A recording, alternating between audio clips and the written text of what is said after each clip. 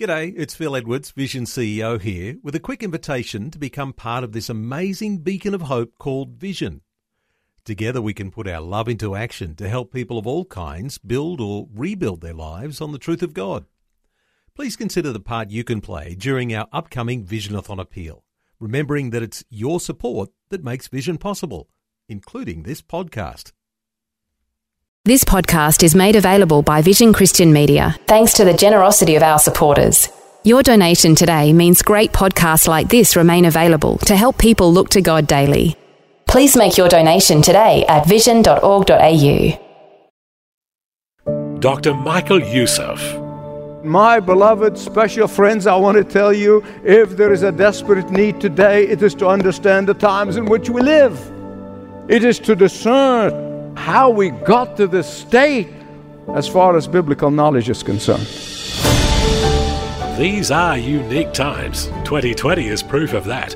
Information about anything and everything is readily available, and everyone has opinions.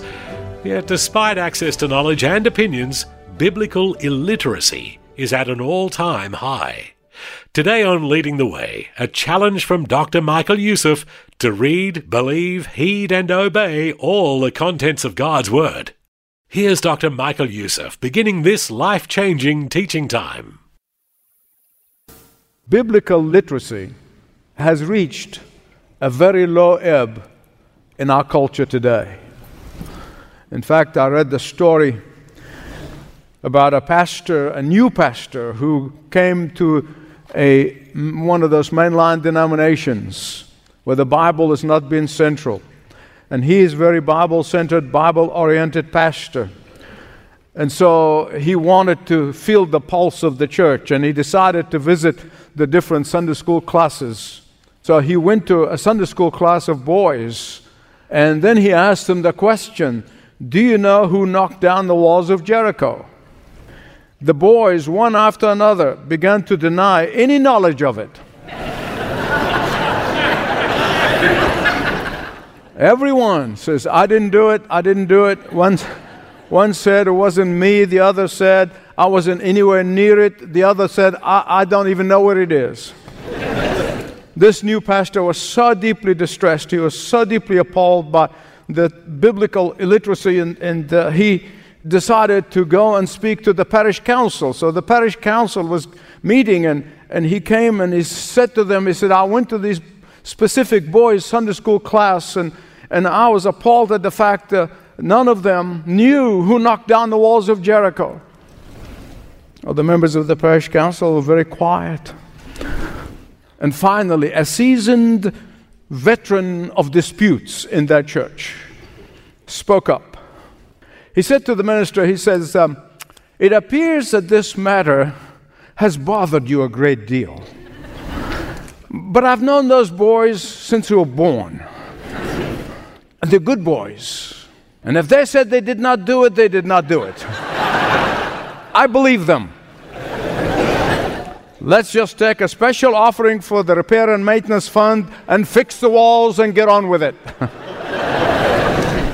While general knowledge has been on the increase in the last 100 years, biblical knowledge has been reaching a lower and lower ebb.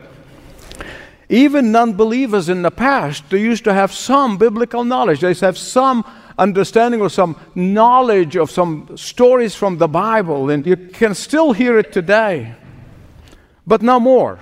No more. And the reason for this is that our postmodern culture has invaded every aspect of life. Our postmodern thinking has replaced biblical worldview. Our postmodern culture thinking has erased or erasing the knowledge of the Scripture. How did we reach this abysmal condition, this abysmal state of biblical illiteracy in the West?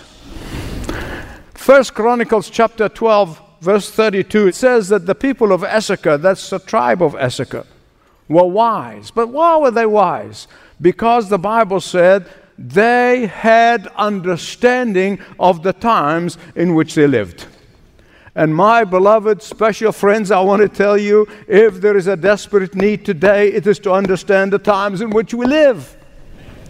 It is to discern how we got to this state that we're in.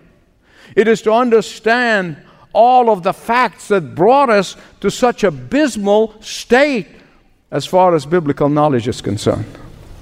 It is to know where we have fallen, repent, and turn to the Lord. A few moments ago, when I began, I talked about our postmodern culture. I have no doubt some of you did not know what that means, but you nodded your head. But you're in good company. I spent many years in graduate school hearing professors use big words I didn't understand, but I nodded my head. Historians have divided the history, AD, after Christ, into three segments.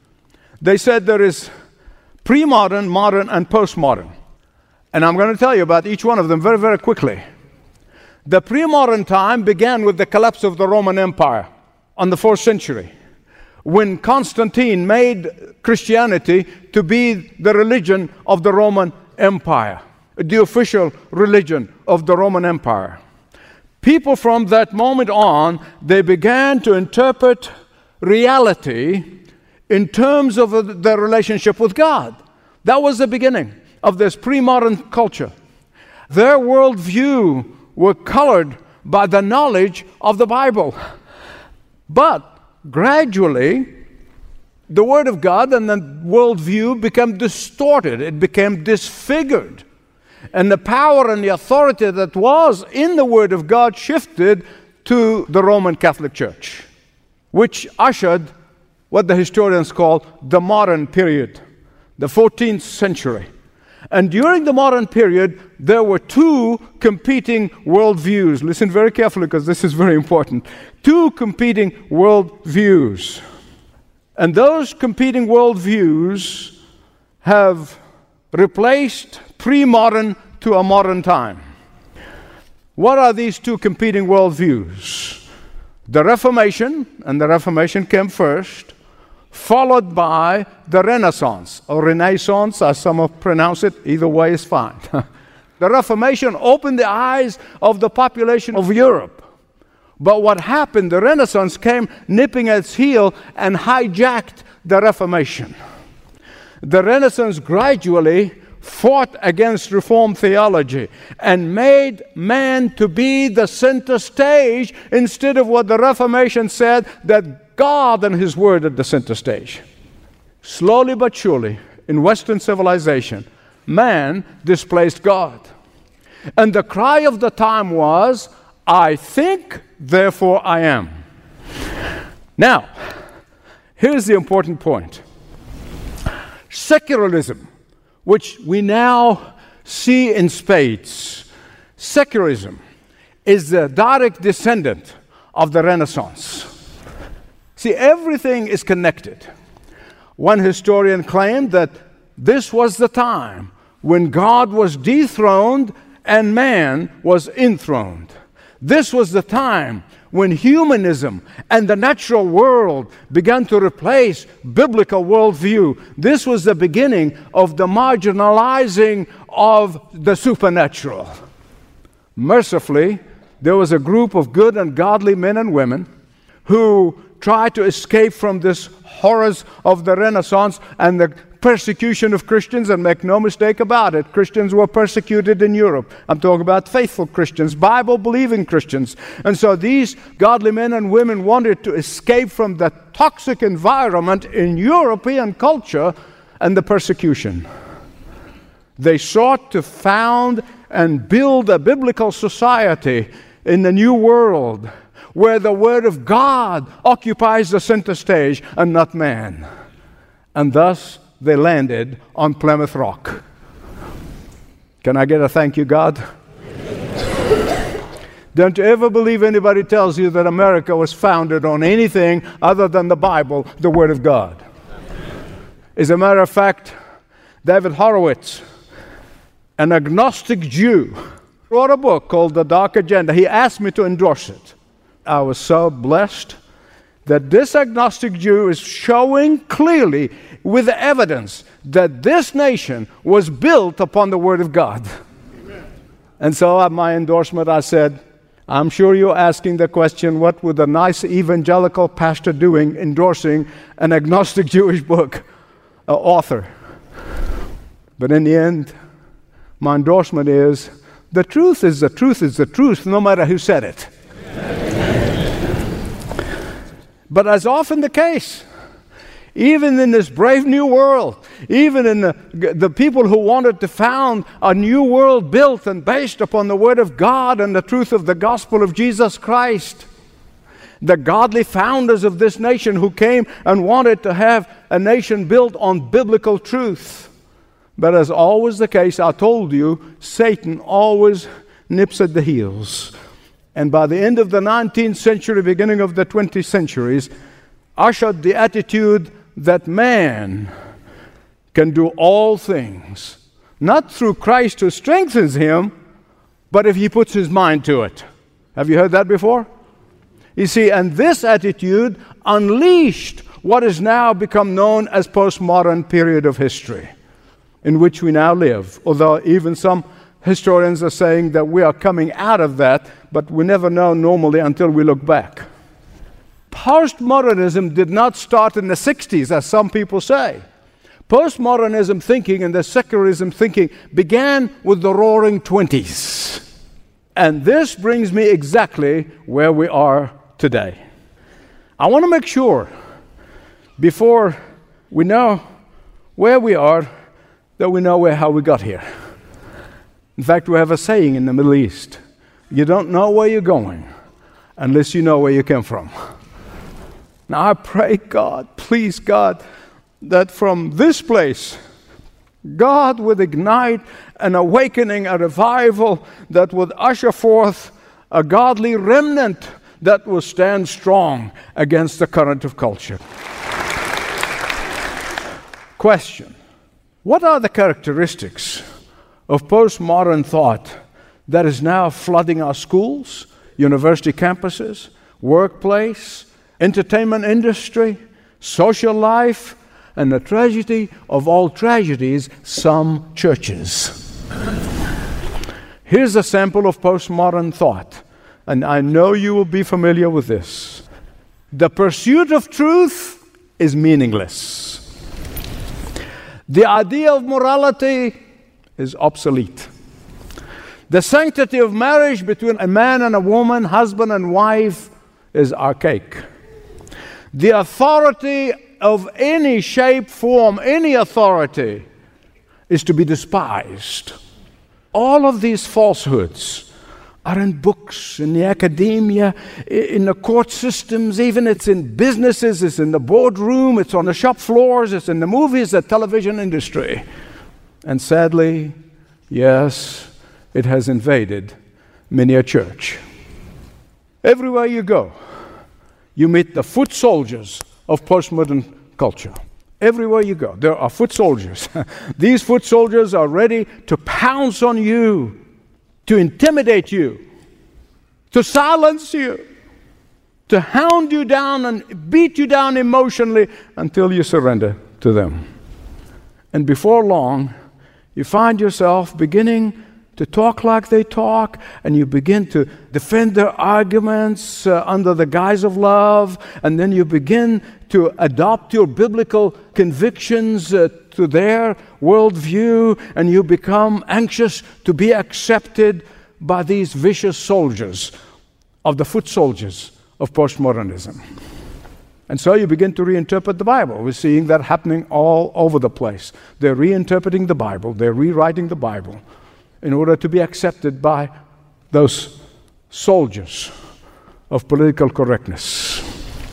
You may ask, well, Michael, what are the characteristics by which we can recognize this cultural invasion of postmodernism? Well, I'm glad you asked, because I want to tell you. And I have 5 characteristics that help you recognize falsehood. And I'm telling you, every one of those can only be combated by reading, believing, heeding, and obeying the Word of God. First of all, when you hear all truths are equally valid, or every opinion is equally correct, when you hear it put this way, you know you're dealing with a foot soldier of postmodernism. When you hear them say, those in authority have no right to exercise their authority, that the husbands have no right to be the spiritual leaders in their homes, that the parents have no right to instruct their children. In fact, some are working on making that to be illegal. We say, what about the authority of the Word of God? They will say, oh, this is just the church's way of enslaving people. What about the absolutes of God? Oh, that's just your interpretation. When you try to defend the truth and the fact that the Bible said there is right and there is wrong, they say, yes, the Bible is an archaic book and no longer relevant to the 21st century. Second way to recognize, second characteristic by which you recognize these foot soldiers of postmodernism is style more important than substance.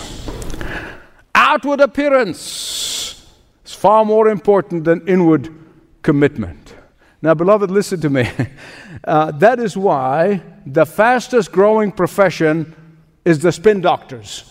Spin doctors are not only in politics, they are everywhere. Spin doctors are hired in businesses, they are hired even by some churches are employing spin doctors. Postmodern thinking says, you create the impression you want to create. Impression is everything. Appearance is all that matters. Packaging is more important than content. Outward appearance is more important than inward reality. And that is why Hollywood make-believe has blurred reality. Thirdly, the third characteristic of postmodern thinking is this. Words have no inherent meanings. What do I mean by this? A word may mean one thing to you and mean something else to another person and mean something else to me. The same word they're talking about. Same word. Dictionary definition of words do not mean anything anymore. Some people sometimes hear me preach my heart out from the Word of God, and they would walk out and say, well, that's just his opinion. Fourth characteristics of postmodernism thinking, which overwhelming our culture today, and it is this. They put it in different ways. Just watch for it. Western civilization is oppressive. Other civilizations are much better. And so now they take civic studies out of curriculums, removing them out. Remember, it was Western civilization that originally was founded upon the Reformation and Reformation theology, not the Renaissance. The Renaissance hijacked the Reformation. It is Western civilization that brought about the technology that we all enjoy, that brought about all the freedoms that we have in our constitutions. Here's their argument. Because Western civilization has been built on Judeo-Christian thought, therefore it is oppressive. Father God is out. Mother Earth is in. Fifth characteristics in this postmodern culture is where thinking has been replaced by feelings. Some of you read my book, When the Crosses Are Gone. Well, that book thesis is I'm showing how in 7 aspects of life, including education, the environment, in all these aspects, your feelings, all that matters. Thinking is out, feeling is in. And so Christians in the past, when they shared the gospel, they appealed to a person's intellect. That no more. Now, in postmodern culture, where feelings and emotions of each individual person and your value, your own personal value, that's all that matters. We cannot appeal to intellect anymore. Years ago, I remember one of our church members came to me so excited that she has led her Hindu neighbor to Christ, that she received Christ and prayed with her. She received Christ. I said, wonderful. I said, did you tell her that she now have to give up all the other gods? She looked at me, she said, no, it never occurred to me. I said, do me a favor, just go back and ask her if now she received Christ as Savior and Lord, would she let all the other gods go? And my friend, to her utter horror and amazement, came to see me. She said, I can't believe it. She said, no, I just added Jesus to all the other gods. See, that's what we're dealing with. Beloved, Hinduism has invaded our culture more than you realize. Hinduism is reigning supreme in Hollywood. In the past, when we disagreed with non-Christians, we used to think, well, they're sadly mistaken. We still love them. But in the postmodern culture, when we disagree, we assume that all views are correct with someone except the Christian faith. ABC. Anything but Christians. Now, beloved, Satan's deception has never changed. Let me tell you something about Satan. He's a one-trick pony. He really is. He's a one-trick pony. He's not very creative. God is a creative God. All creativity comes from God. Satan is an imitator. What he did thousands of years ago in the Garden of Eden with Adam and Eve, he's doing today with professing Christians. You do not need to read, believe, and obey the Bible, do you? Why?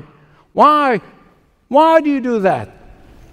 Because if you read it, it's going to tell you that sin is lawlessness, that sin is of the devil, that sin is evil, that sin is an affront to a holy God. Why would you read, believe, and obey the Word of God when it tells you that immorality is a rebellion against God, when in reality it's a matter of taste? It's a matter of sexual preference. It's a matter of gender preference. It's all a matter of personal choice. Hear me right, please. I'm getting close to the end.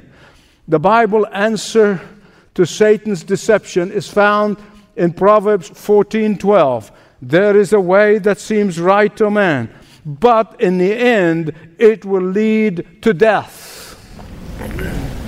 If you want to live, I mean really live, read, believe, and obey God's Word. But if you want death, though you might be living, then ignore it. If you want life and life abundant, drink deeply from the spring waters of the Word of God and be satisfied.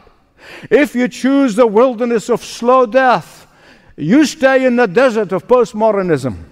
If you want life, then allow the power of the Word of God to change your behavior. But if you want death, follow Satan's deception and doubt its authority. From the very beginning, God gives us an opportunity to choose life or death. Life or death. In the garden, Adam and Eve chose death, and they were thrown out of the garden. In the wilderness, God said to His people through Moses, you can choose life or death. And then later on, Joshua said to them, choose this day whom you'll obey. Today, God's Spirit simply speaking to everyone at the sound of my voice. Please listen. This is God's Word. This is not my words. I am incapable. This is God's Word. And God's Word is saying to everyone here and watching around the world, choose life. Choose life. Choose life. Dr. Michael Youssef, encouraging you to think about your eternity today on Leading the Way. If today's words from Dr. Youssef have brought up some questions you'd like to begin a conversation about, you're invited to speak with one of our team members. Fill out a short form at ltw.org/Jesus. ltw.org/Jesus. Hey, did you get one of those smart speakers for Christmas this year? Well, use it to grow in your faith and knowledge of God's Word by listening to new and past messages from Dr. Youssef. Learn more at ltw.org. You may also enjoy candid conversations with Jonathan Youssef. In this popular podcast, Jonathan, pastor of intergenerational ministries at his local church, tackles topics common in life and culture today. You'll participate in engaging conversations with people who speak directly to relevant and often divisive issues. Learn more at ltw.org/candid. ltw.org/candid. This program is furnished by Leading the Way with Dr. Michael Youssef. Connect through television, YouTube, Facebook, Twitter, and all of the social media networks. Learn more at ltw.org.